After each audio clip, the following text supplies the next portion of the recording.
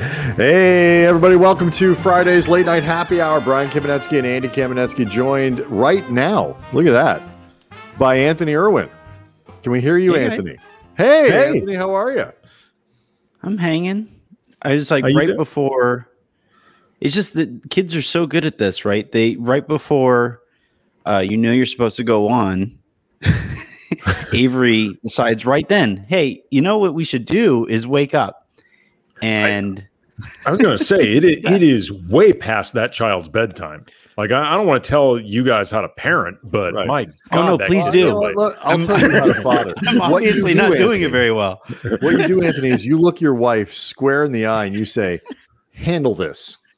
Oh yes, yeah. Handle your child. I was like, we just kind of got her to calm down. She's hanging out, and as I'm walking in here, I tell Jen, hey, by the way, I could send you the link and you can tune in if you want. She's like, I'd listen to you all day, every day. Oh, this is the least thing the thing I'm least interested in doing is listening to you talk more. My wife actually, who are least interested in me. Well, I did Spectrum tonight.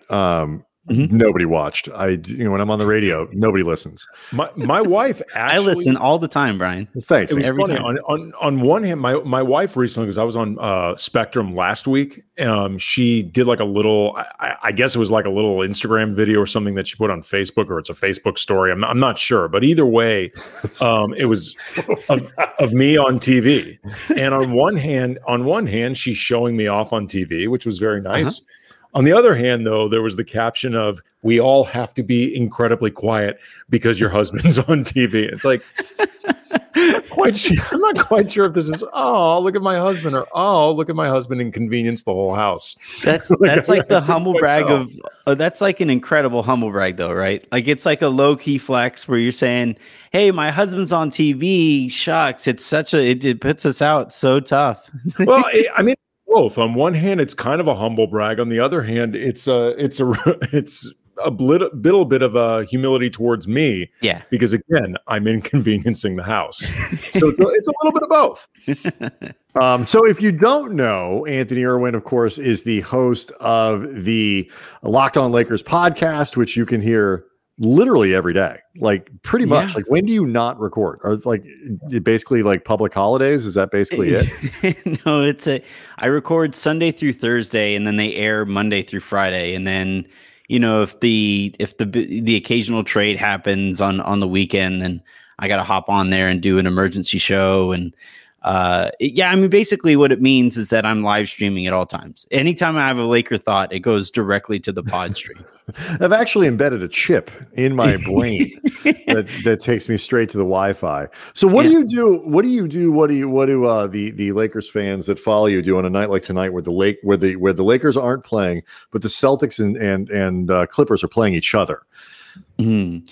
Well, I wager, friendly few doll hairs here and there to make me lean one way or the other. And for the most part, it's what outcome produces the funniest jokes, right? So if in this one, it's kind of tough because Paul George wound up not playing. I swear to God, I was just about to say that. For the purposes of comedy, it feels like you were a little bit hamstrung. It felt like you were trying to entertain with one hand tied behind your back, Anthony. Little, but like if Paul George had played, then the outcome that you root for just for the jokes is for the Celtics to win, right? Because the Celtics playing shorthanded, beating the Clippers at essentially full strength, means we get to dunk on the Clippers again. That's always really fun. Now, if I were to say that to Pete and say that in any way, shape, or form I was rooting for the Celtics in any hypothetical, he would refuse to do the next few shows with me. Or the next few shows, like the topic would be how much I love the Celtics. But for the most part, in this case, the Celtics, I believe they won. Yeah, they they wind up winning, and now the joke is what? I don't really know what the joke would be to produce against two teams that were essentially playing shorthanded. Yeah, is there any, by the way, just as a side note, anybody who's ever destined to better suited to go work for the Lakers than Pete? No, I mean, Like it is the ring is complete. well, his dad, I believe, worked KCAL before. He did, sound or something like that. He was in the truck working with KCAL when Chick Hearn was doing his thing with KCAL. So I remember that. It was Lakers sound room back in the day. Right. It was exactly my first introduction to the Lakers. I mean, I didn't realize the two of them were related. Yeah. What you hearing, Lakers fans? What's up, sound fans? Do I sound okay? So yeah, I think it's the kind of thing that he's so. I remember the day that he, first told me that this was potentially in the works, and it was like the most proud I have ever seen anybody. And I'm a father. So like my parents, parents, by the way, so is he. Right. And so he was so ecstatic about it. And the thing that, he keeps on talking about is, I always used to give him a hard time because in media, it's kind of taboo to say we about the team that you're covering. Right. So instead of, when the Lakers do something, oh, well, we shouldn't have done that. Right. And he's always kind of gotten a hard time for saying that. And then once he now works for the Lakers and he can literally say we whenever he wants. And I just thought like that was the best day ever for him because now he can't be the butt of that joke anymore. Yeah, I feel like John Ireland was really the one who like made that true. The idea of once I work for the team, I will always refer to them as a we thing, even though I'm pretty sure John was doing that like while he was employed by the Clippers. He was referring to the Lakers as we. Well, I make a point to try to avoid the we thing because it is like, look, I am not on the team. Like nothing I do. Look at me. I am not capable of being. we could pull up the video, the Eurostep video. Nothing I do has even the slightest bit of influence on anything that ever happens in El Segundo. And so I try to make that very clear. If they hired me, I'd be a we in a heartbeat. Like you cut me a check. Absolutely. You put me on the payroll. I'll be your we. I would capitalize we, but so, I mean, I was just going to say, I mean, if you're somebody who's been associated with a team for a long time in terms of media coverage, like Brian and I, for example, we've been covering the Lakers for quite a while. And I don't think we do it in a way that's totally homery, even though like I've made it very open that I've been a Laker fan for a long time. I was a Laker fan before I ever started doing this. Can we get away with referring to the team or what they do as we? I'm not even saying we should or shouldn't. I'm just saying like at this point, if people know we're not doing it in a totally homer coverage type of way, like if it just feels easier or just you're just including us all in one big ride for the season, like is it okay to actually ever pull the we? I do the hypothetical we all the time, right? Where but I don't know. I try to avoid it also. It's just more of, I think it's a preference thing.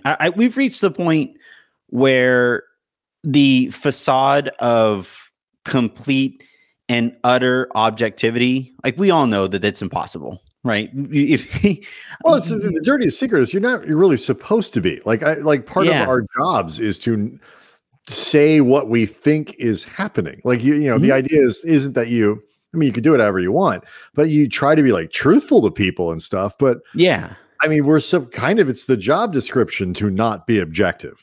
Yeah. Well, I just think be honest. Because what you run into if you try to overcorrect, nobody's going to pay attention to you. Mm-hmm. So it's not like Celtics fans are going to be like, oh yeah, I like that guy who covers the Lakers. That guy does good stuff. Because chances are, if you're doing that, you're not probably particularly comfortable with the Laker fan base, and who's probably going to be paying the bills here, and so. Yeah. But yeah, you're absolutely right.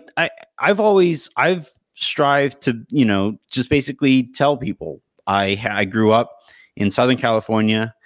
A couple of my first words as a kid were "Go Dodgers."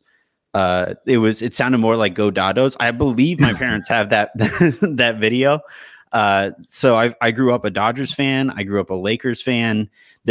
I know my parents have video of me playing basketball in the garage and pretending to be Chick Hearn, announced me playing on the Lakers and like Anthony Irwin passes to Sedale's three passes back to Anthony Irwin. Irwin looks in the shot, and how did Chick call your Euro step layup? Don't ever do that again. Mustard off the hot dog. Yeah, exactly. But we were, but in this though, the one place I will kind of push back on is when people say like, oh, he's not a true fan. He's not that shouldn't impact my coverage at all. I'm just being honest. When the Lakers were terrible for the first 7 years of my covering them, I had to say that they were terrible and that they kept falling on their face. And you can only sugarcoat like 19 win seasons to a certain you can talk those about 19 were incredible. It's like there's only because Andy and I, we were not, we weren't number one on the list, but we weren't at the bottom. Like people weren't always happy with the coverage that we put out in at the with the station after games and stuff like that. And my attitude was always like, we're doing the best we can. Like I'm not going out of my way to vilify the organization. I know how this works. Like they're a partner. I get it, but you got to win a few more games. Help me help you. Help me help you. I don't. Yeah. I'm not a negative. I am not a person who likes to wallow in like negativity in sports, and that's gotten much more so as I've gotten older. I want to talk about happy things and good. Like the Lakers sucking was bad for everyone, including my employer. So that's people say that all the time. You guys love it when the Lakers suck. Do you know where I work? No, I do not. Well, like the Lakers pay our bills. No, I do not like it when they suck. And so help me help you by winning. It's easy now. They got LeBron, they got AD. Bring me back. I can be very optimistic now. It's funny that you mentioned, those down years and the whole corporate partner thing. Like I do think some of why Locked On Lakers in its infancy was as popular as it became was because when people tuned in, there was zero filter. There was zero, like if I didn't think Byron Scott was doing a very good job, I was just going to say Byron Scott is doing a terrible job. Why is he playing Ronnie Price over D'Angelo Russell when the point of this whole season is developing D'Angelo Russell? Or Jordan Clarkson was another. Huh? Do you have a filter now? I didn't. No, of course not. No, of course. Well, I think I've you grow smarter with this. Like you're saying, as the longer you spend in here, you realize that people do want to hear more positivity, than especially with a team as good as this Lakers team is. If you're sitting here picking nits with a team that could very likely win back-to-back championships, and I've maintained that this is the most talented roster of my lifetime, then, if you're going to go out there and say, but they won by 15, they could have won by 25 though. Eventually people are going to really get sick of that. Yeah. I mean, I always feel like when it comes to criticizing a team that you cover, that people, obviously people want to hear more positive coverage because typically that means your team is winning and people enjoy when their team's winning. But if the team isn't doing well, I think most fans don't want you to lie about it. I mean, some will get upset if you're being negative, but I think most want you to be honest. What they don't want to feel like is that you're criticizing for the sake of doing it or criticizing because it makes you come across like, you're willing to say the stuff nobody else is. Like it starts becoming gratuitous. Yeah. But I do feel like, and this is something, Brian and I have, I think, experienced a lot just because we're often in front of the players and coaches that we talk about. Like during Byron's tenure with the team, I was very open on air about how I didn't think his approach for some of what you were talking about, Anthony, in terms of like long-term picture, if he wanted to have a long career coaching the Lakers, I didn't think a lot of it made sense. I never got on him at all about the team's record ever. Like I never got on him about losses. Team. Right. There was nothing he was going to do to make that team better. And I always made it clear, I don't hold the record against Byron at all. That would be unfair. there were some elements of his approach that I thought were counterproductive. But like Byron heard a lot of this stuff. And I know that because he and I always talked about it, and he was cool. Like Byron's been on this show before. Brian and I worked with Byron. He's a really good guy. And I think he understood, look, this is their opinion, Andy's opinion, whatever. I think they're wrong, and I don't have to agree with it. And look, there's obviously certain stuff that Byron is going to be more of an expert on with that team. Like, are you sure? But I mean, but that's what I'm getting at. He had an odd way of showing it, but yeah. No, but you know what I'm saying? Like, there's always an element of feeling fraudulent with a lot of this stuff, because like, as much as I can feel like, okay, a criticism I have of what Byron or frankly any coach in this league is doing, I can feel like it's being rooted in something smart. But at the same time, like the idea that I would ever know more about NBA basketball than 3-time champion Byron Scott is ridiculous. Like it's, I mean, in some ways it's ridiculous. In some ways, I think I can be saying something that's grounded, but to a certain degree, there is an element of ridiculousness to it that I always found kind of funny. Yeah, I mean, you're absolutely right. All you can do is offer up what you see and the analysis thereof, right? We've all watched basketball for long enough. Now, have we ever been involved with an NBA locker room where those decisions affect us or affect our ability to do our job? No, obviously not. But, you know, with that being the disclaimer in bright lights above us, you can still say it made zero sense whatsoever that Ronnie Price was getting minutes over Jordan Clarkson when Clarkson finished as I believe, all NBA second team rookie or something like that, having only played like half of that year. And I just think I understand where Byron was coming from, and I totally get that he has forgotten more about basketball than I'll ever know, but he also has his blind spots. He also has his biases, and he preferred the way that Ronnie Price played. He preferred a veteran who had been around the NBA for kind of bounced around, worked hard on defense, worked hard in practice, was a quiet kind of go about your business kind of guy. He preferred that to these young rookies, these darn millennials who have no idea what they're doing and just believe they should be given everything. That's just coaching in general. I mean, coaches prefer predictability.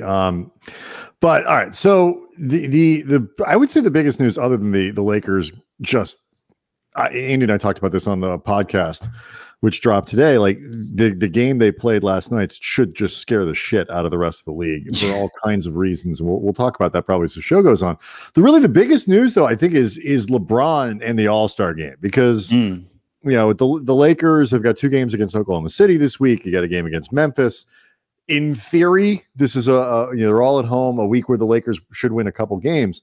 This All-Star thing, though, has got some legs, because if you somehow missed the news, LeBron basically said that going out and playing this All-Star game is monumentally stupid. He feels like he was lied to, that the league said this wasn't going to happen, and that he will be there in body but not in spirit, which is a little presumptuous because he hasn't actually been named to the team yet. I don't, but you rarely see LeBron step out of line in terms of like what sort of the league. I mean, he'll express an opinion, but I think he tries very hard, knowing who he is, to find common ground with the league. He's not doing it here. And it's going to give a lot of freedom to a lot of players to say exactly the same thing. And it has. It has. Yeah. But like, it would not shock me if you start to see a lot of pileup. So start here, Anthony. Before we get to whether is LeBron correct, what do you think happens because of what LeBron is talking about? It's fascinating. He's the loudest room in every room. He's the loudest voice in every room he's going to be in. He's the loudest room in every voice. Yeah, like a Russian nesting doll of rooms. But he's loudest room in every room. In Russia, room voices you. But the thing with LeBron is he's always the only time I can really remember him not being measured was when they first talked about fans not being in the stands, right at the very beginning of COVID as we saw it at that time, right? And they were saying, well, we're going to play these games and they're going to be in empty arenas. And he said, the reason I do this is to get the fans going and entertain those fans that are in the stands and stuff. And then he very quickly walked that back, right? But I think the difference here is that he walked that back because it was the societally smart thing to do, to recognize that, hey, we got to be smarter about this. And we can't push for this thing that the science does not back up. The science at no point during COVID has been, hey, we should just pack everybody in this building because LeBron wants to entertain a bunch of fans. So it was easy for him to walk that back because it was the right stance to take. In this one, it's going to be interesting here because it's still the right take, what he's saying. I still think he's correct in saying that this is a really dumb thing to do. We saw the debacle with Kevin Durant just tonight with how COVID is going, but it's also, they aren't going to have fans in the stands, and this is probably the right, monetarily speaking, the right thing to do for the league. So is he going to continue to be an ambassador for the league, or is he going to, kind of stand by what's best for him and his team? And this is the first time we're really seeing those things kind of butt heads against each other. So how he handles that is going to be really interesting, because he's also kind of sort of throwing Chris Paul under the bus, because apparently, according to reports that I've seen, Chris Paul is the one who's really pushing for this from the players union. Obviously owners or governors want it because it helps their pockets. Well, I was interested from the player side where that's coming from. And it seems, based on some of the stuff I've been reading, it might be coming from Paul. Well, here's the thing, though. You have to remember, Chris Paul is representing the entire league, and the overwhelming majority of the players in the league don't get affected by there being an all-star game one way or the other. So a lot of them may be in favor of having an all-star game and getting that extra chunk of revenue because they're going to go on vacation anyway. Like, right. It's really, and by the way, I mean, I think Chris Paul will end up making the team, but it's not a given that he'll be there. And I'm not saying that he's making this decision because he doesn't think it'll affect him anyway. Adios, boys. I'm going home for well, no, but I'm saying I don't know if Chris Paul is like the head of the Players Association, has to go either way. Like I literally don't know. I suspect he's there. Right. I mean, so he may be affected regardless, but it's similar to how when the league was debating the bubble and in the Players Association, they had to weigh in on whether or not they do this. I was like, I guarantee you're going to get the buy-in from players, because the majority of them either aren't going to have to go in the first place or know that they're going to get eliminated in the play-in or the first round, and then they're done anyway. Like there's only like 6 or 8 teams max that could really look at the bubble and say, I'm going to be inconvenienced for a while. For a long time. So I was like, I guarantee they're going to find some way to sign off on this because there's too much money at stake. If you're a Washington Wizard. Well, no, they were there. I mean, let's take what I'm saying. You're a bull. If you're a bull, if you're a warrior, you're definitely voting for it. This is money you don't even have to do anything for. I'm all for that at all times. Give me. That is my goal as I think as a person is to be paid like one of these professional athletes to not show up. I mean, he is a wretched, god awful person, but good for Lou Dobbs getting canceled today.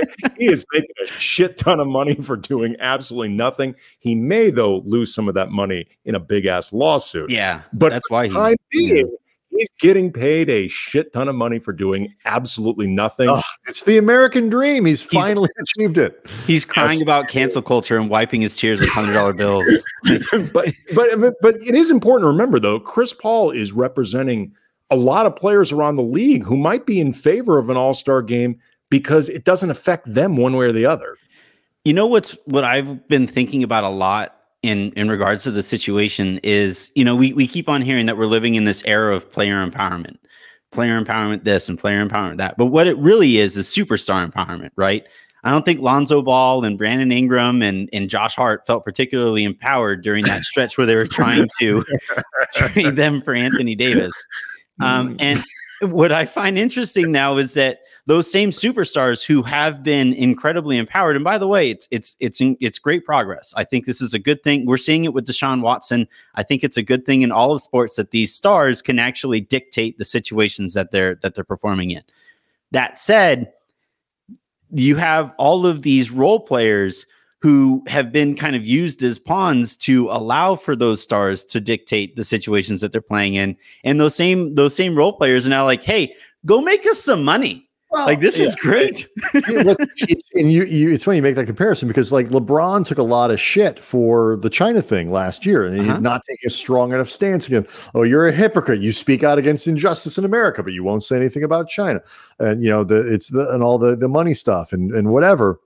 But part of the reason that LeBron was very careful about that was because he knew that, taking X percentage, shaving 15% off league revenues isn't fucking with his money. It's screwing with everyone else's. Yeah. Because LeBron made more, in the last 20 minutes on the interest from his Beats purchase or sale or whatever it was, than most of these guys are going to make. Yeah. And by the way, which was back down, I think under like 60 today or something like that. I hope everybody got out. Yeah. Like he understands, you're listening. Sell. AMC is not a growth business. He understood like his entire fortune on GameStop. Put it all on red. I'm laughing, but I'm crying on the inside. No, I'm kidding. But you understand what I'm saying? Like, so he is sensitive to that, though. He understands, like, it's not just about me. It doesn't matter to me if the league loses revenue there, but it's going to take the mid-level down from 5.8 to 4.3, and that matters to a lot of people. Mm-hmm. I got to be careful about that kind of stuff. This is a little bit different. This isn't all the money from China. This is a certain amount of revenue that they get from their broadcast partners and sponsors and stuff like that. That isn't insignificant, because trust me, otherwise the league wouldn't be doing this. But it ain't that. And like you say, and both of you guys, like, this is bad for my team. This is bad for me. Mm-hmm. I don't care if it's bad for the good or bad for the league. It's an interesting spot to be in. It's so clearly bad for the Lakers. He said he was planning on getting a week to recharge. He's playing really hard. He's playing, like, he's defending his butt off this season thus far.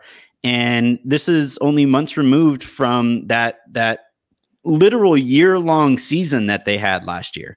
It was a calendar year of having to stay in shape and having to, to perform longer than all but one team, right? The Miami Heat. And we see the state that the Heat are in this season. They've been a mess, and you look at the other teams that were in the conference finals. Denver started out slow. Jamal Murray has not, everybody thought he was going to, kind of vault into superstardom, and he started out the season slow. He's been banged up all year.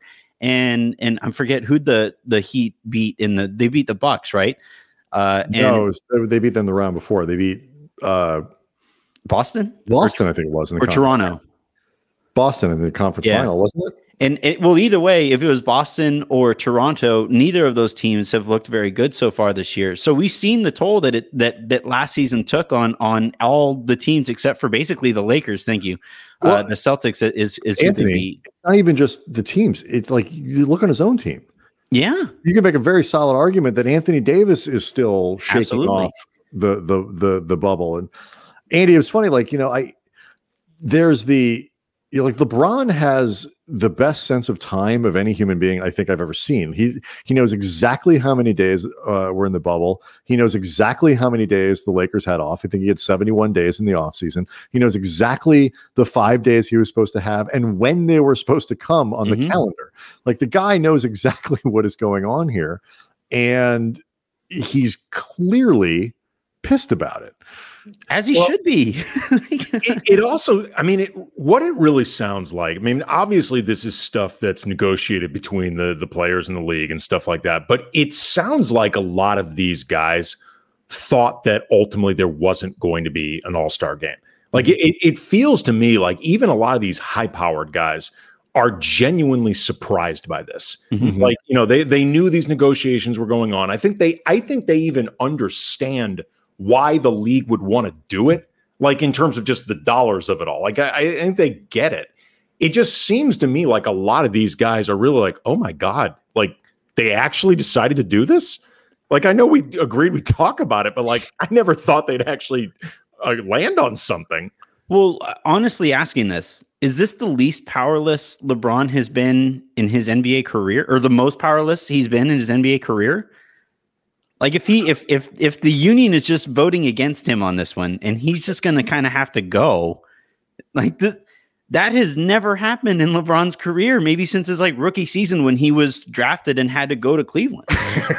That's a really interesting question. Like, I guess maybe you could say the least power it's felt like LeBron has had since his rookie year, like you said, when you get told what team you're going to play for.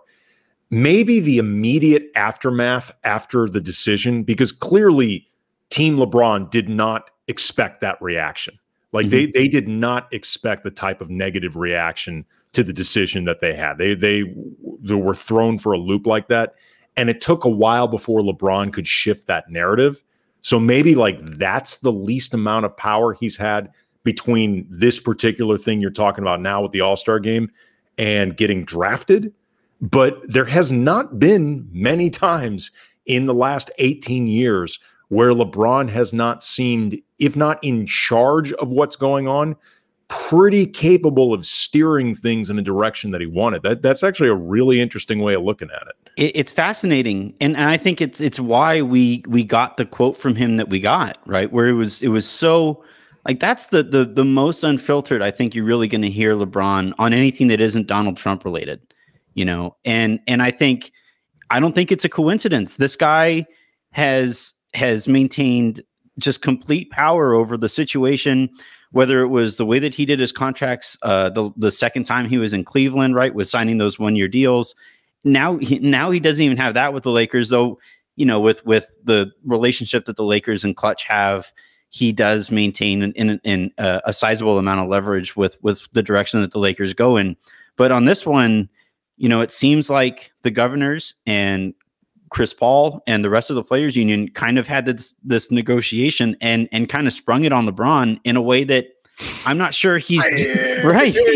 Right. Well, he sounded legitimately surprised by it. He sounded like, wait, we're what? I planned for all of this and we're doing this now? Where is this LeBron, coming from? Who loves Atlanta, Georgia? Right.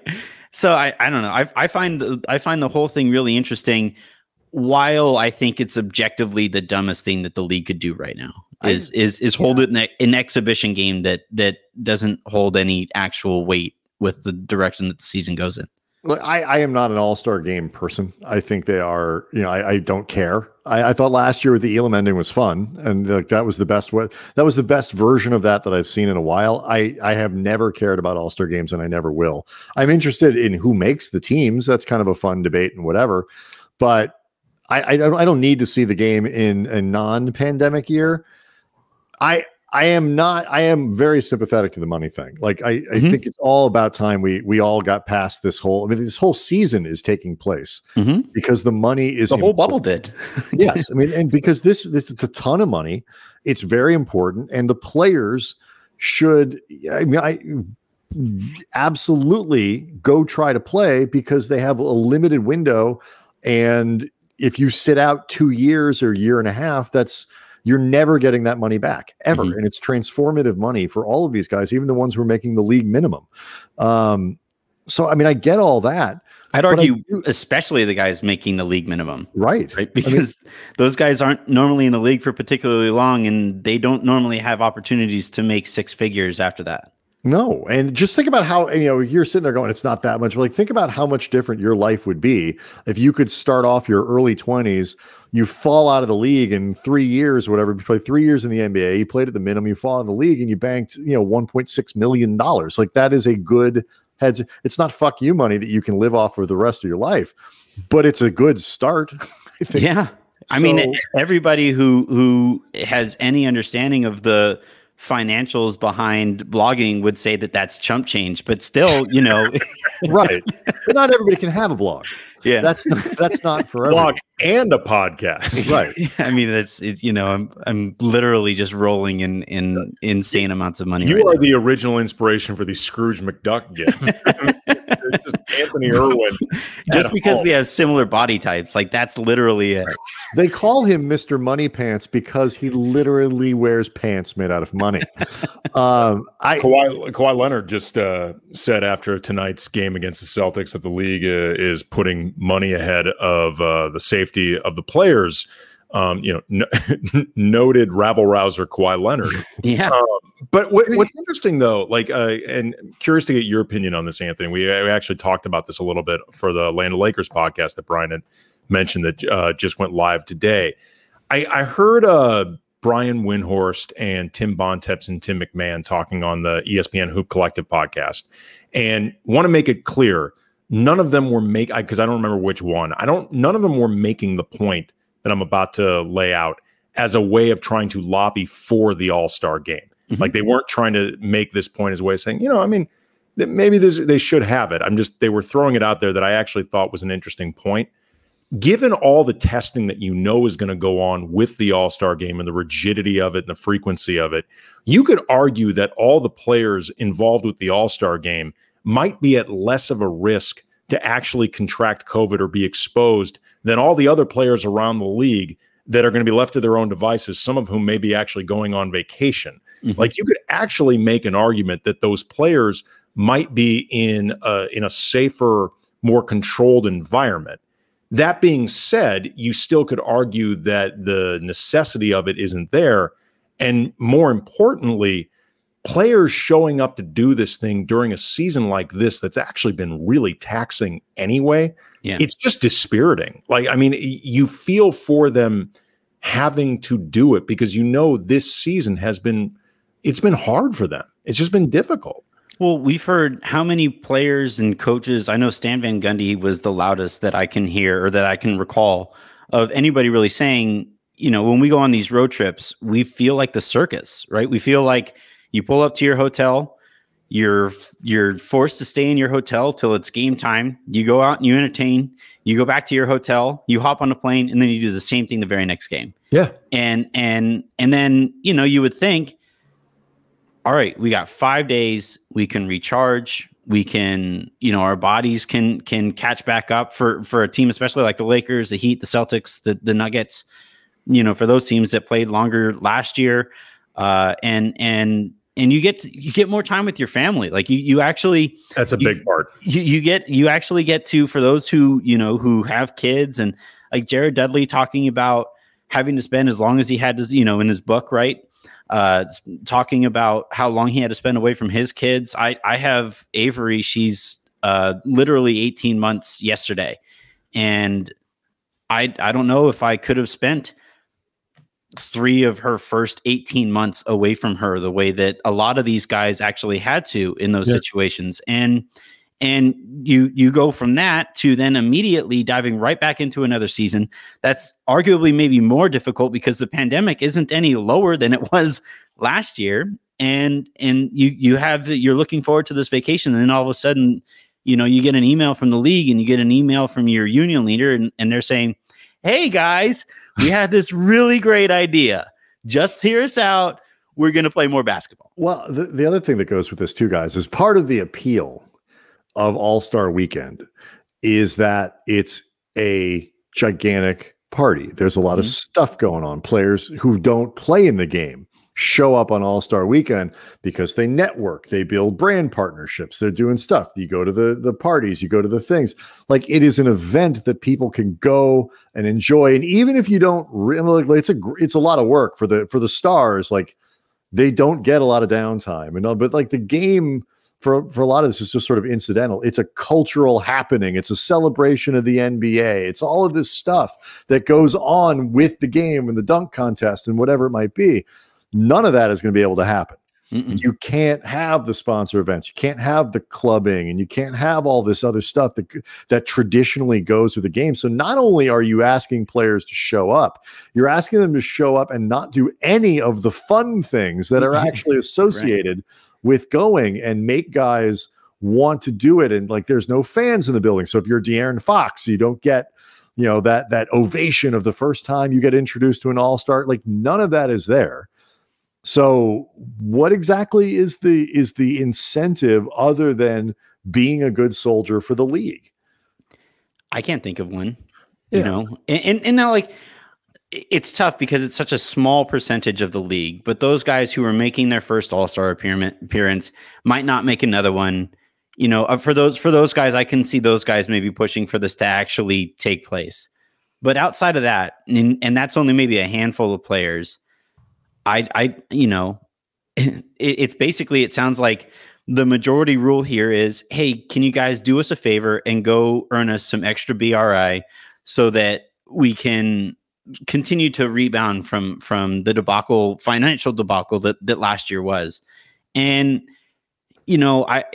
I find that a kind of a difficult ask. I don't know that I'll say this. If I were one of those players who wasn't going to an all-star game, I wouldn't feel comfortable pushing for an all-star game. That's just kind of how I'm wired, where if I'm not going to go and I'm going to have the opportunity to have a vacation while you guys go over there and earn me money, I don't know that I'd feel comfortable asking people to do that for me, even while, as we joked about earlier, and it wasn't really joking because I really do want to make money without having to do anything, which is not that far from what I do right now anyway. But, even while we say that, like, the American dream is to make a bunch of money and not have to work for it and have other people make me, earn me money, this is one of those situations where I would kind of draw a line and take a more principled stance and say, the money that I would get wouldn't necessarily feel all that clean in my bank account. Yeah. I mean, again, I'm not really as concerned about the All-Star game when it comes to the safety risk of it all and the COVID risk of it all. Like, obviously it does exist and people have to be careful, but I don't really think it's that much different than just conducting the season, period. I just think this is a lot to ask of the players. And I, beyond the money, and again, we've established the money matters. I don't know if the money matters enough to offset what a lot of these guys are going to have to go through, but it sounds like they're going to end up going through it, and they're going to go through it very unhappily. Can I make one more point though about this? No. About the sorry, last year's All-Star game was one of the most exciting All-Star games that we have gotten, right? Because of that Elam ending, and we saw these guys like actually really trying at the end of the game, and we really enjoyed it. It was super cool. But you also had guys playing like 15 straight minutes of like hard, gold medal type, almost playoff type intensity, that these guys were really going at each other for that last bucket. And I believe it was Kemba Walker who said he didn't quite feel right after the All-Star game because he played like he shouldn't have. He had kind of a minutes limit, and then he played those extra few minutes to end that game. So LeBron's going to be one of those guys who, if they do that Elam ending again, he's gonna say, like, you know what, guys, it was fun last year. Maybe next year I'll do it again, but I don't want to be here in the first place. And what I'm not going to do is play like 3 overtimes.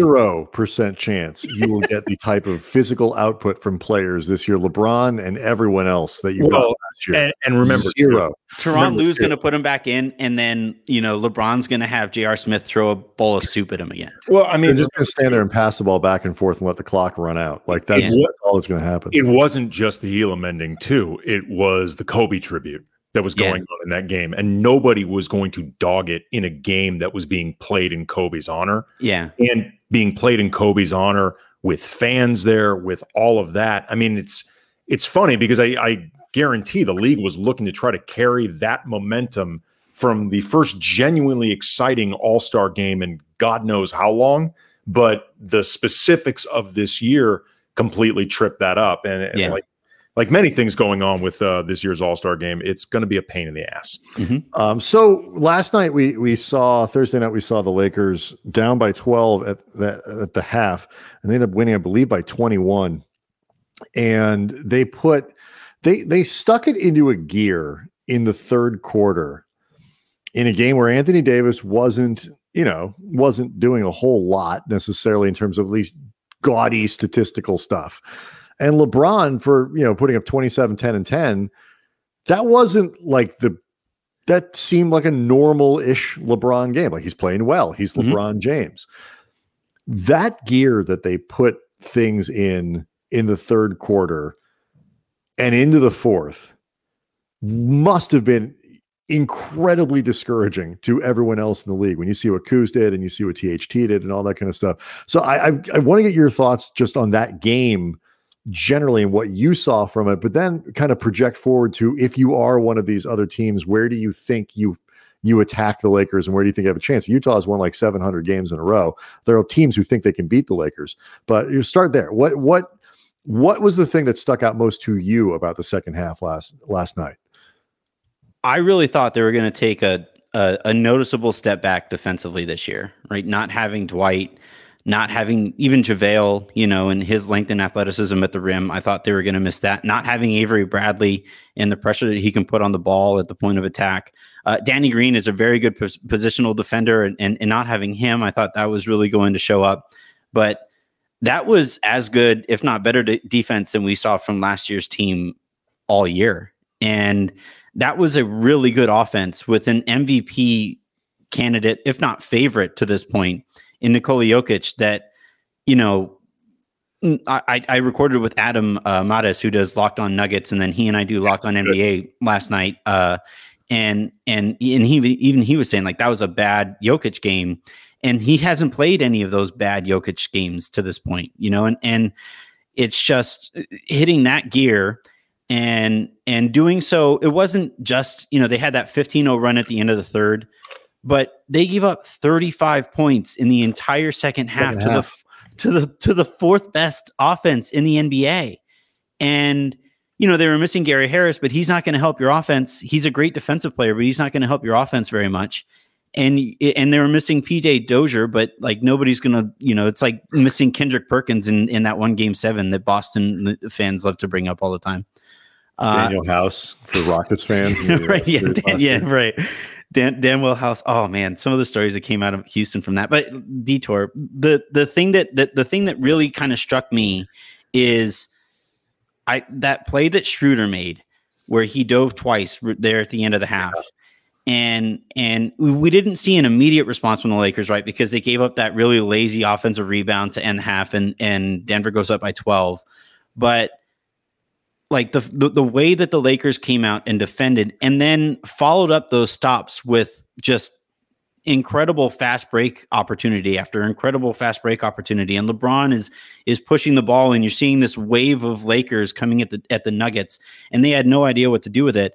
I don't know that any other team in the league has that gear in them. And if they do, it's not for as prolonged periods as the Lakers can put together. I mean, if you look at last year, by the way, Jokic in the playoffs, going through his game logs, the Lakers did a pretty good job in all on him last year too. Mm-hmm. I mean, he still had a couple really good games, and he's a really good player.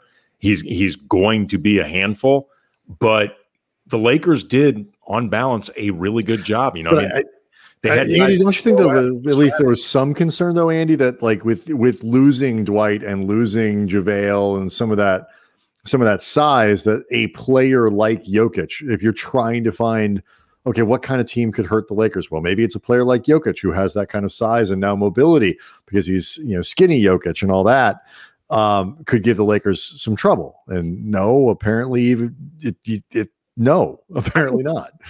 I mean, to some degree, sure. But I mean, the truth is JaVale was a non-factor in that series. It was really Dwight. It's like, how much do you think Dwight specifically mattered in that series? And remember, Dwight, as the series went along, got a little caught up in the antics. And, after a while, I was like, dude, settle down. Like enough of the shit talking and bad Batman jokes to Jokic. Just settle down and play. But assuming you trust Marc Gasol, to be able to offset, the athleticism advantage Dwight has over him with just, the dude is a load. I mean, Marc Gasol, when he parks himself in the lane, there ain't much you can do with him. No. I wasn't necessarily that worried. I mean, I understand where that concern came from, and it existed. I think it was more about just the Lakers downsizing their overall size in losing, JaVale and Dwight and gaining only Gasol. Like, how much does just losing overall size matter? Like, the Lakers last year were a physically imposing team. Yeah. This year, they're merely just imposing. Like, how much does that actually matter? And so far, the answer seems to be not much.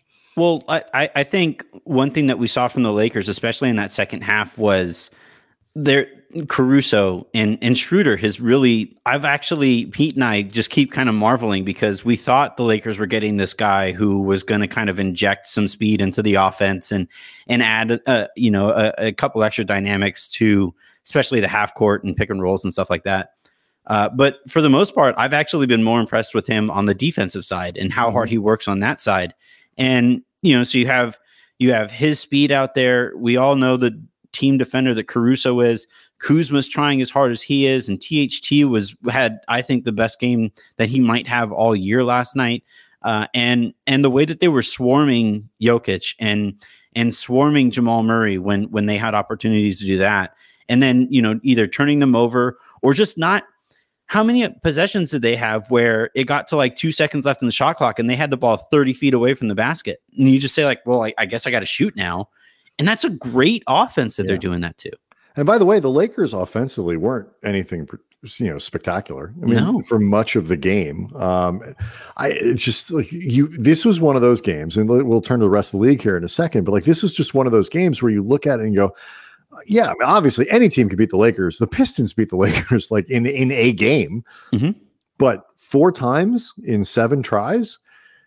I just don't, not to be a prisoner of the moment here, I don't know who that is. But so, okay, like, how good are the Jazz? Because we focus on the Clippers, and but like, is there anyone else in the Western Conference, Anthony, that you see having a, let's say, 30% chance of beating the Lakers in a series, assuming everybody's healthy? 30, maybe the Jazz, just because of the way that they shoot the 3-point, from the 3-point line. But 30 is tops, right? Like 30 is if you're the most optimistic that you could possibly be about the Utah Jazz, is you give them a 30% shot. The problem with Utah is their wings defensively are Joe Ingles and Bojan Bogdanovic, and that's not going to scare LeBron at all. He's looking at them and it's just like giant pieces of barbecue chicken that he sees in front of him, and we've seen how many years of Rudy Gobert getting played off the court in the postseason. And every year it's the same thing from Utah Twitter and Utah Jazz Twitter. Oh, this year's so much different. Look at what he's doing in space, and look at the field goal percentages that he's allowing this year compared to last year. And it's like, yeah, that's the regular season when he's playing on any given night, Jeff Teague, or somebody like that. But in a 7-game series where you have LeBron James able to scout your defense, scout your offense, and you have Anthony Davis as the center point of that. And I say center point on purpose because he's going to play more center in the postseason. When the Lakers really flip that switch and look their most imposing, it's because AD is at the 5, and I just haven't seen anybody who can match up with them on both sides of the court. Like, Brooklyn can score with the Lakers, but they sure as heck can't stop them. The Clippers can give the Lakers problems defensively, but I don't know that I would go out of my way to say that I'm all that nervous about their offensive ability against the Lakers. So yeah, I just think on both sides of the court, I said this at the beginning of the year, and this was one of the things I wanted to get your thoughts on, because you guys have been covering this team for longer than I have. I think this is the most talented Lakers roster of my lifetime. I'm 34 years old. I'm not counting the Showtime years because I was born in '86, right? So their last championship there was '88. Now is 2. And I'm not going to go ahead and count those teams, but three-peat Lakers, back-to-back champion like Kobe Powell teams. I think this is a better roster, not better team, because we don't know how this season has gone, but I think this is a better roster than any of those years. I think, and I made a couple people angry last year talking about this, but like the pairing of Anthony Davis and LeBron James is better from just a pure talent standpoint than Kobe and Powell, because LeBron is better than Kobe and Anthony Davis is better than Powell. So you put those two things together, and in the NBA, Andy, where talent is the deciding factor in everything, two guys, one guy, two guys, three guys can have an outsized impact. When you have those two guys, assuming AD plays like he did in the playoffs last year, that makes them better, I think, just on a talent level than the teams Anthony's talking about. Yeah, I mean, the Kobe Powell team is interesting just because, I mean, even if you want to say that LeBron and AD is a better duo than Kobe and Powell, and I'll concede that argument, just to move this along, Kobe Powell is still really damn good. Oh, yeah, absolutely. Right. But then what I was going to say is if you go from there, it starts becoming a question of what do you think makes a team more loaded? Like Lamar Odom, Andrew Bynum, Trevor Ariza, or Ron Artest versus the next three guys on the Lakers. But either way, you could make the argument, I think, even if you don't know yet if it's the best team of your lifetime, Anthony, this may very well be the most loaded roster that you've ever seen the Lakers have, regardless of how this thing shakes out. Like just the amount of talent and options on this team. And like last year, it was LeBron and AD, and then a bunch of role guys that you largely just expected, stay in your lane, don't try to do too much, don't do too little. These two guys can handle the rest. Nobody else is really being asked to do that much. There had been some hope that DeMarcus Cousins maybe could regain form and be that third guy, but it didn't end up happening because he didn't play. There was some hope that Kuzma could maybe be the third guy. He ended up not playing that role, and it didn't matter. This year's team, though, has more pure talent than last year's team, and this year may just be the most loaded since those Kobe Powell's rosters. And Anthony, I'll let you jump in here in a second, but like just to Andy's comment about guys being in their lane and staying in it, their lanes are better. Like Kuzma is in a better lane this year than last year because he doesn't have to. He's not relied on to be a guy who puts the ball on the floor and creates his own shot. Cut, shoot from the outside, and he's actually making them this year. Make yourself available on the move as a cutter. Go play with energy and do that kind of stuff. And it's actually THT who's doing the things that Kuz was sort of thought of to do last year as that third scorer. Go get a bucket, put the ball on the floor, get to the hole, that kind of thing. And he's better suited for it than Kuzma was. So not only, the lanes are better for everybody. Well, it's the way I kind of look at it is last year you had to Andy's point, you had a whole bunch of guys who all you're asking is don't make us worse, right? Like just please fill your lane and allow LeBron and AD to be as special as those guys can possibly be. This year, you actually have guys who on any given night can make those guys better, right? Make the Lakers better. Montrezl Harrell can go for one of those nights where he scores like 22, 25 points. And like we saw it, who was it against? Oh man, I forget which game it was, but I think it was a Bucks game. Yeah, it was a Bucks game because it was Connaughton for that Milwaukee kept kind of he kept winding up on Harrell in isolation.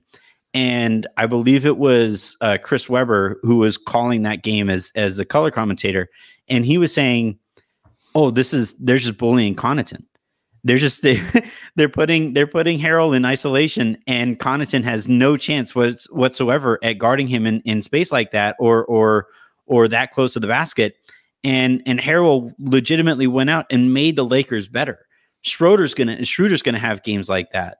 On occasion, Kuzma is capable of hitting 4 or 5 3-pointers and making the Lakers better, and not just filling his lane, but enhancing his lane and enhancing the team. And I don't know how many role players. Lamar was like that with the back-to-back teams, but I don't think the Lakers during the three-peat era had any role players who could like enhance what the Lakers were doing on any given night. This is just it's a fascinating team, because for so long we thought the goal is to get a big three and to have 3 stars on your roster, and then hope to fill it out with enough guys who are below market value to make those guys as good as they can be. But because the Lakers only have 2 of those guys, and they could afford to go out and really kind of spend on upper tier role players who are still below market value, albeit, but still, like I am of the opinion my entire career has been made by setting low expectations and clearing them. Like that's all I have done from day one. And this year I said, yeah, it's just ask Jen. Like all she asked for is like, hey, can Avery be upright when I get home? And I said, I got you. I have that covered. If I look at her and say, woman, control your baby. and well, that's what I say to our dog, Callie, wrangle Avery. And so I got to do a podcast. Exactly. But this year I had no problem whatsoever saying that this is the best team of my lifetime. And by the way, I've seen nothing to this point that would dissuade me from that line of thinking. Yeah, I would say really quick before we get to, I know we want to shift to Trevor Bauer signing with the Dodgers. Mm-hmm. I think it is conceivable that the Clippers, the Celtics, and the Sixers could beat the Lakers in a series, but I would put my money on the Lakers in all 3 cases. Yeah. I think it is conceivable with those 3 teams. I can think of about 5 teams where I'd be like, okay, I could see that. I wouldn't bet on any of them, and that includes the Clippers and Bucks. So. Yeah, I think we have to see where JJ Redick shows up. And I know Bradley Beal is putting out there that he doesn't want to leave Washington or whatever. But if the right team gets desperate enough, like if Denver, for example, gets desperate enough, Michael Porter Jr. played 20 minutes against the Lakers. If they basically say, hey, we really want to go for it this year, we want to try to maximize this. Here's Gary Harris, Michael Porter Jr., a couple picks. And they go into a series against the Lakers with Jamal Murray, Bradley Beal, Jokic, and then the rest of that kind of core. That's a team that I could see the right kind of things going for in their favor and maybe surprising the Lakers. But there isn't a single team that I would comfortably put money on against the Lakers. I should have included the Bucks too. Again, would take the Lakers in a series against them, but should have included the Bucks. Since people mentioned the Nets on the chat board, I don't buy the Nets. The Lakers, but I can conceive of the Nets winning. And like I wouldn't. Nope. I cannot conceive it. I have a very vivid imagination, though. Do you think we can score on the Nets? Like, do you think if the 3? I mean, I will say this: if the Nets beat the Lakers in a series, it will be every game will be 153 to 149, which, by the way, would be batshit crazy to watch, and I'd love it. Yeah, I mean, that would be fun. I'm into that. I'm here for that. All of their games since Harden showed up has been like cocaine fever dreams. They've been so great. I'm not so much fun. I don't enjoy watching them play. I'm just saying I do not think they could beat the Lakers in a series. I actually don't believe it, as opposed to those other teams I named where I don't think it would happen, but I think it could happen. Mm-hmm. I do not think it could happen with the Nets because they are just that bad defensively. They are struggling. So the Dodgers today kind of shocked the world a little bit here by signing Trevor Bauer. The contract is really, I mean, it's essentially kind of a 2-year deal, I think is really what it's designed to be. It's worth $102 million. It's got opt out after year 1 and year 2. So Bauer's going to make $40 million this year and $45 million next year. This is an interesting one for Lakers fans, for Dodgers fans, because on the one hand, Trevor Bauer is by far the best free agent pitcher available right now, and the Padres have made some moves and they've done some stuff, and everybody wants the Dodgers to just kind of keep getting better, to keep that gap between them and the rest of the league as large as possible. On the other hand, Bauer, as Andy has been pointing out, we had a long text conversation about this, isn't as rock solid a gamble or a bet as other sort of ace type Cy Young winner style guys or whatever, and is kind of an asshole, not kind and has a legitimately disturbing couple series of incidents where he is, I think, legitimately could be seen as bullying women online. Mm-hmm. You were a Dodgers fan. Yeah. Your first words your parents said were Dodgers. Go Dados. Go Dados. Yeah. So this is the first time, like all of my, I grew up in Orange County in Yorba Linda, of all places, Richard Nixon's birthplace. So Irwin family to kick around anymore. High school was amazing is what I'm saying. But all of my friends are basically Angels fans. And every time the Dodgers do anything, we're like, well, the response is always, well, you guys just go out and you buy World Series. You finally went out and you paid enough money to get a World Series. At no point do they bring up the fact that like Clayton Kershaw is homegrown. At no point do they bring up the fact that Walker Buehler is homegrown. Julio Urias is homegrown. The only like big name players that they went out and got was Mookie Betts, right? And yes, they paid a bunch of money to keep him here, but you know every other team in the major leagues would have made that trade because Boston went out and decided they wanted to be below the tax line. So with that said, this is the first time as a Dodgers fan where it does feel like that. And I think a lot of it has to do with the kind of person that Bauer is. It's hard to have any kind of moral high ground given the stuff that he's done online. Look, I got to be honest. I'm Mexican. And he went out and very happily tweeted that he was in favor of the wall and all of that stuff. And that kind of stuff like that, it's going to rub me the wrong way because I just think that stuff is offensive and un-American, quite frankly. Yeah. And so like in that respect, it's tough. That said, like for people who come from different backgrounds and just look at this as another opportunity for the Dodgers to go out and win a World Series, you know, people compartmentalize things all the time. Michael Jackson still gets listened to, and Kanye West still gets listened to, and that's just kind of how things go in the entertainment industry. And for me personally, all I can say is that I felt kind of gross about the signing because the guy, he went out and dunked on this girl for days on end, like days, and you know, sent his fans to her account, and she didn't at him.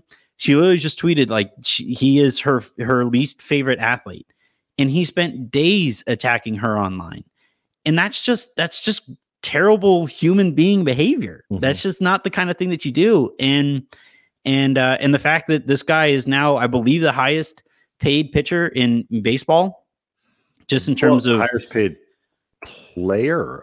Probably player. You know, it's a monster contract. I mean, look it up. I mean, I'm just sure in terms of like average income per year. Yeah, for the next few years. So like that, I don't know. It just says a lot about where we're at, that guy gets to brag about that, and the fact that it's the Dodgers who give him that money. Now, does he help their chances of winning a World Series? Yes, he's a Cy Young winner. He has incredible stuff. And there are some who would, I'm not amongst them, but there are some who would argue that his bullying would give him an advanced ability to do that to batters and not care from a human being standpoint about embarrassing people in the batter's box. Kind of position people take when they just want to justify his behavior. I agree. Total reach. I'm just saying, like, that's what I've gotten in my mentions today. I know. I'm just saying there are plenty of pitchers, or like Clayton Kershaw is an incredible human being. Like, I don't even know if he actually has a Twitter account. Clayton Kershaw is perfectly happy to embarrass every batter that he ever faces. He doesn't go around Twitter bullying. Like, well, I mean, look at the beginning of this, you know, kind of really the kind of the mass understanding, I think, of the Me Too movement. There's always this section of people who say, well, look, now every, one accusation, this, that, 1, 2, whatever, these people, it's like, well, yes, most of us, like, I do not mean to discount the possibility of people false accusations and what that can do to your life and this and that, whatever. These is a real consideration, not as real, I think, as the much more prevalent problem of people being assaulted or being abused or being, sort of being put in harmful, abusive workplace environments, whatever it might be, without being able to do anything about it. But the vast majority of men do manage to go through their lives without being accused of harassment or assault or all these things, because you can like, it's possible. So, like, the idea that Trevor Bauer, is somehow, some of these people end up, somehow it's not fair that it's like, no, you can be Clayton Kershaw and be just as good as Trevor Bauer and not. Screenshots are right there. Like, it's not accusations. The screenshots are right there of what he's done. He's just you come at me, I'm coming back at you with my 160 million followers or whatever it is against your 800.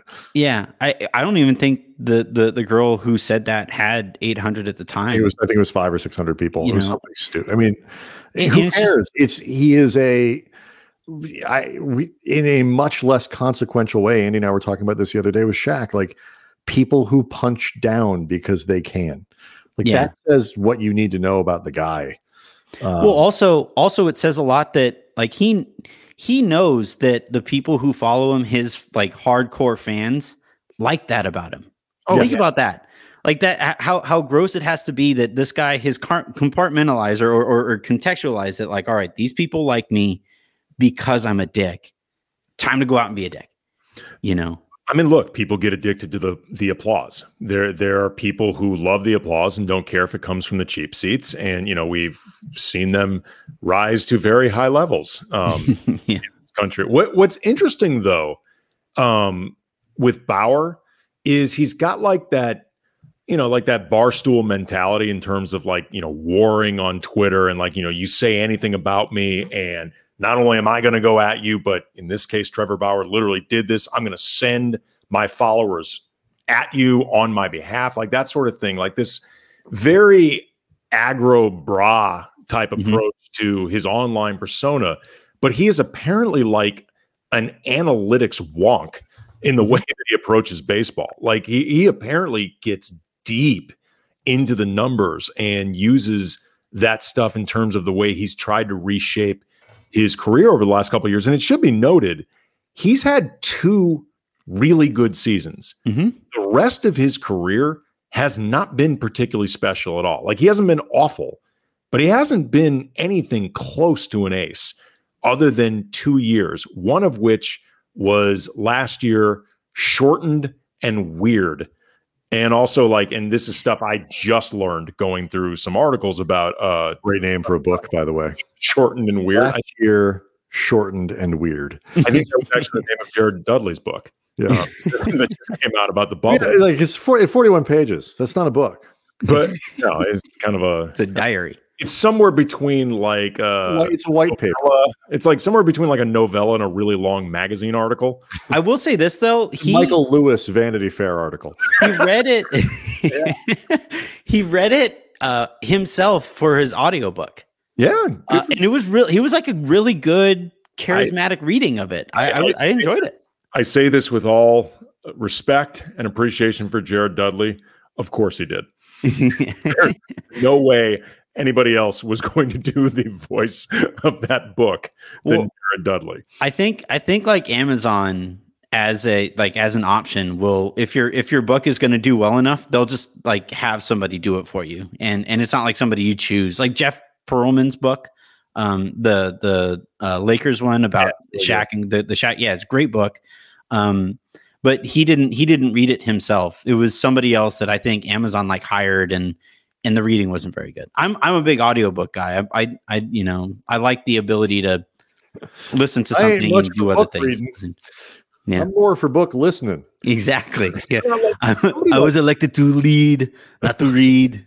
For somebody like you, Anthony, like how much does it mess with your fandom, like mess with your experience of rooting for the Dodgers? Because unless you really want to just thread the needle where the Dodgers somehow end up winning the World Series, but Trevor Bauer gets lit up every single time, like which look, this team is deep enough. Maybe they can actually do it, but you are going to be rooting on some level for Trevor Bauer's individual success. I mean, that's just kind of the reality of this. Like, is it going to be one of those things where you feel like you need a shower afterwards? Like, how does this work? Well, I'm a sweater, so I need showers regularly anyway. But even the best of circumstances, right? But the best way I would kind of put this is it's the kind of thing, if they were winning their first World Series, it'd be a lot easier to just get behind them and say, just win, please, just win. You know, again, I was born in 86, 88 was the last World Series. So for me, it was, I don't care, because it's not like the Dodgers roster is devoid of problematic individuals, right? Julio Urias had the accusations of what he went through. And so it's not like, you know, it's all angels on that team. And even like right after the win, right, there was the controversy of Justin Turner, COVID positive Justin Turner, running back onto the field and being incredibly selfish and putting him around a cancer survivor in Dave Roberts to celebrate with his team. So last year was a lot easier to just get behind them and say, just win, please. I just want to experience this once. This year it's different because I have that in my back pocket. And this year, you know, while I'm obviously going to be rooting, 95% of me is going to be rooting for the Dodgers to win. When Bauer starts, if he gets lit up, oh well. just don't get lit up in Game 7 is all I'm asking. The luxury of the Dodgers signing Bauer is it's very rare where you could take the Cardinals just picked up Nolan Arenado, and that's, where Andy and I grew up, and the first allegiances and all that kind of stuff. Like it's hard to be like, if for some reason I hated Nolan Arenado, it's hard for me to hate him simultaneously and hope the Cardinals win, because if he sucks, the Cardinals aren't going to win. Trevor Bauer could have a terrible year, just terrible. And the Dodgers could still cruise to a World Series. Yeah. So it is possible to thread the needle here, to root against Bauer and root for the Dodgers. But it's a fascinating thing. Sports is not the only place where we compartmentalize. We do it with musicians. We do it with actors. We do it with anybody who has a skill and a talent and a craft that we appreciate and enjoy. But it used to be, I think, something that was nobody paid much attention to in sports, especially. And now you get much more of it. In football with concussions, in baseball with domestic violence, or you're bullying, or just a guy being a kind of a dick. It's getting harder to do those things because we realize we probably shouldn't have been to the extent that we were. Yeah, I think so. I think just generally, while I can understand, I think a perfectly reasonable stance for sports fans nowadays is, would I prefer that the players that I root for be good human beings? Absolutely. But at the end of the day, what a fan is going to do is root for the thing that brings them the most happiness. What brings me the happy? What brings me the joy? What allows me to escape my life for a little bit? And now, like, there are obviously lines that you don't cross, right? There are things that even the fan who is the most loyal to their team and the most wants to just get away from societal issues and all of that and just focus on their team, there are still things. Curt Schilling, for example, a tremendous pitcher and all of that stuff. And enough people at this point have said, that guy is a terrible human being. He rooted for the insurrection. That guy should not represent anybody in the Hall of Fame. and I'm perfectly okay with that. It's just, for this Dodgers team, baseball is kind of a unique sport too, right? Because individual performances doesn't always have the greatest impact on like Mike Trout is the best player in a long time. Angels have been terrible for a really long, basically the entirety of his career. So like you said, Brian, themselves a title. Right. They should try it. They really should. Don't knock until you try it, Angels fans. That's what's always gets me is that like if they bought a World Series, it's not like they would say like, oh, we spent too much money on this team. Like nobody would ever say that. But if I would prefer that all of the Dodgers be saints and all of the Dodgers be good human beings and all of them be Clayton Kershaws.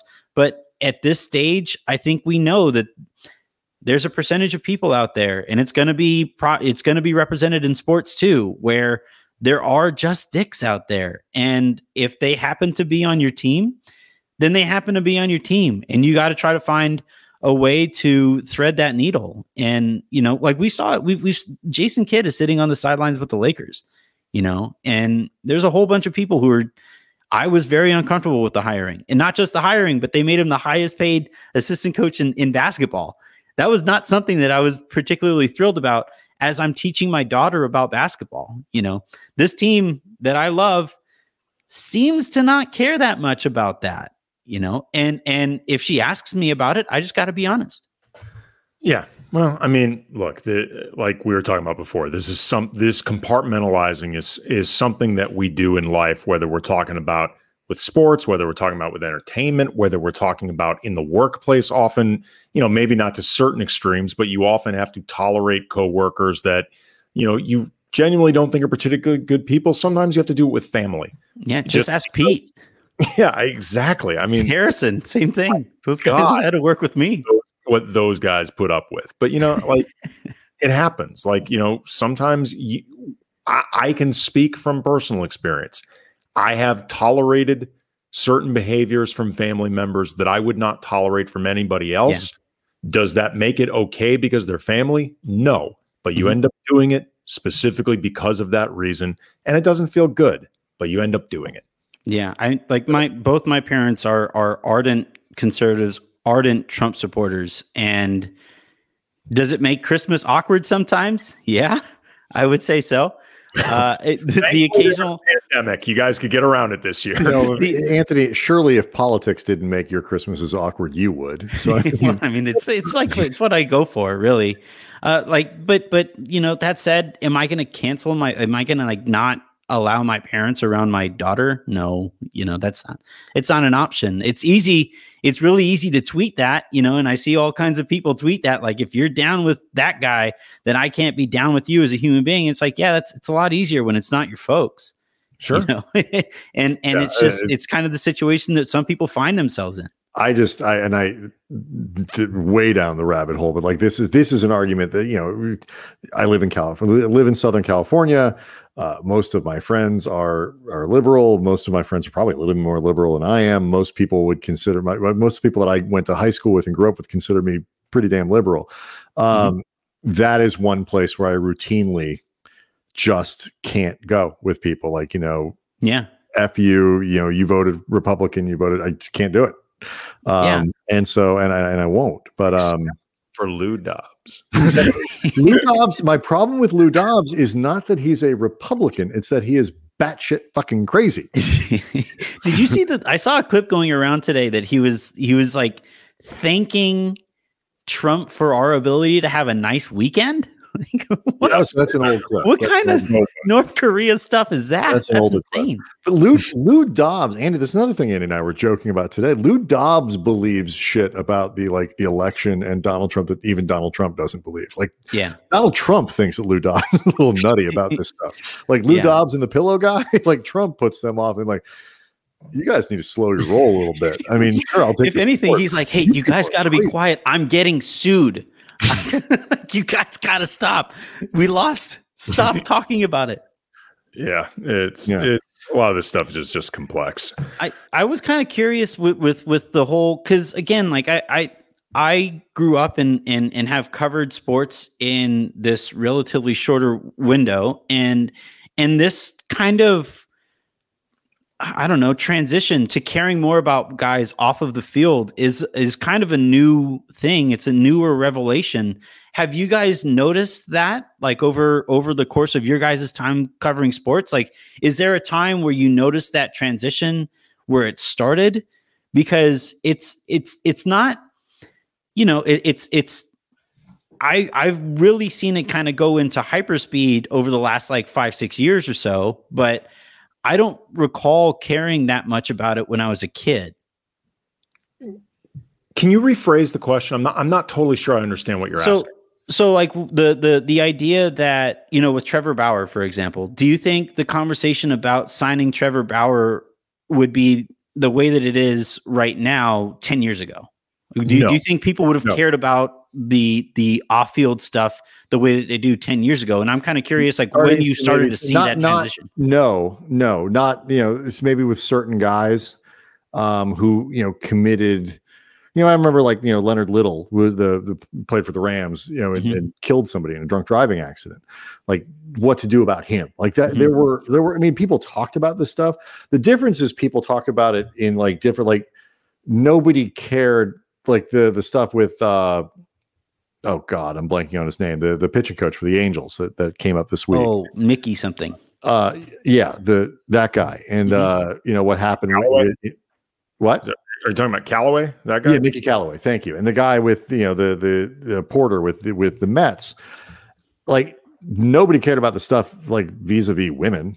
Here's the way I would. The biggest transition, I think, is like that type of behavior was just nobody would even think to ask or care. I think that's the biggest change. Because I remember with Ray Rice, that video came out and the Ravens were like, "Hey, you can trade in your Ray Rice jersey and get a Terrell Suggs jersey, who no saint."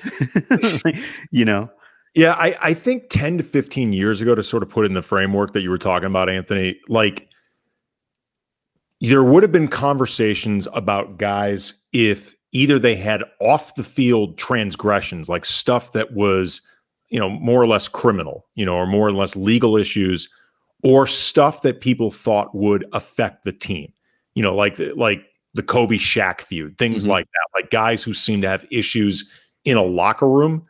Their behavior that didn't fall into one of those baskets, no, that really wouldn't have been. It took something like Colorado, which was just high profile and incredibly serious, to kind of penetrate that bubble.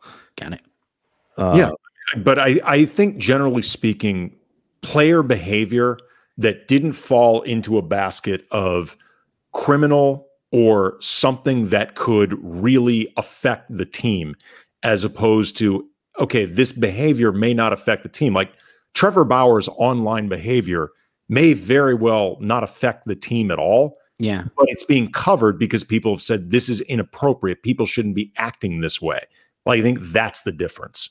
Yeah, it's interesting. The only reason I ask is because, like, I'm kind of curious what started the transition. And I kind of wonder if it was just social media that a lot more people had voices in this thing, and they could say like, yeah, congratulations, you guys got a really good pitcher, but the guy's an asshole. Social media, the Me Too movement, I think just societally, we've been moving in different directions that at least just blanket tolerance for that type of behavior is lower, even if it's not.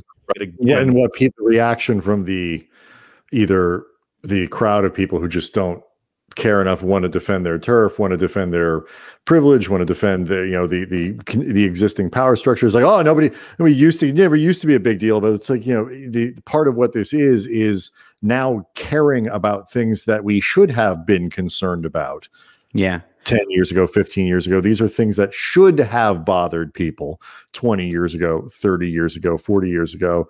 And we'll go here. We don't have time to get all the way into this, but the biggest difference between the way the Bill Clinton impeachment and Monica Lewinsky would have been handled then versus now. Then it was a sex scandal. Now it would have been a power scandal, a power dynamic abuse scandal, and people would have seen it for really what it was, which is the sex part was the least important part of that, as opposed to abusing the power and that were in play there.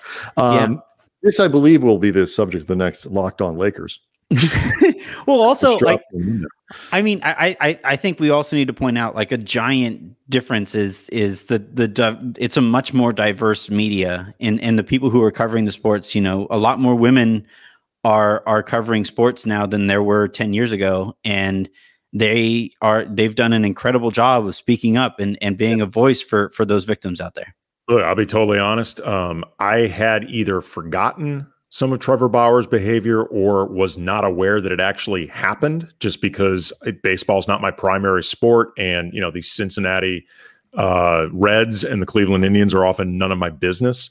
But when Trevor Bauer got signed by the Dodgers, there were a lot of female reporters, Molly Knight, Kavitha Davidson, you know, other really good reporters who brought this stuff up that, again, I'd either forgotten about or didn't know, and I'm glad they did. Yeah, absolutely. All right. So I was responding to a comment from somebody on the chat board who was, I don't entirely understand what he's saying, but it may be something with the broadcast. So I'm going to tell him to email us at KamenetskyBrothers@gmail.com and explain what's happening. Because if it's something that's bad, I can fix it or try to. Gave me your email. That's another avenue to get in touch with you guys. It's actually posted on our Twitter. That's the public one. The private one, we will never give out publicly, or even just to the likes of you, Anthony. Anthony Irwin.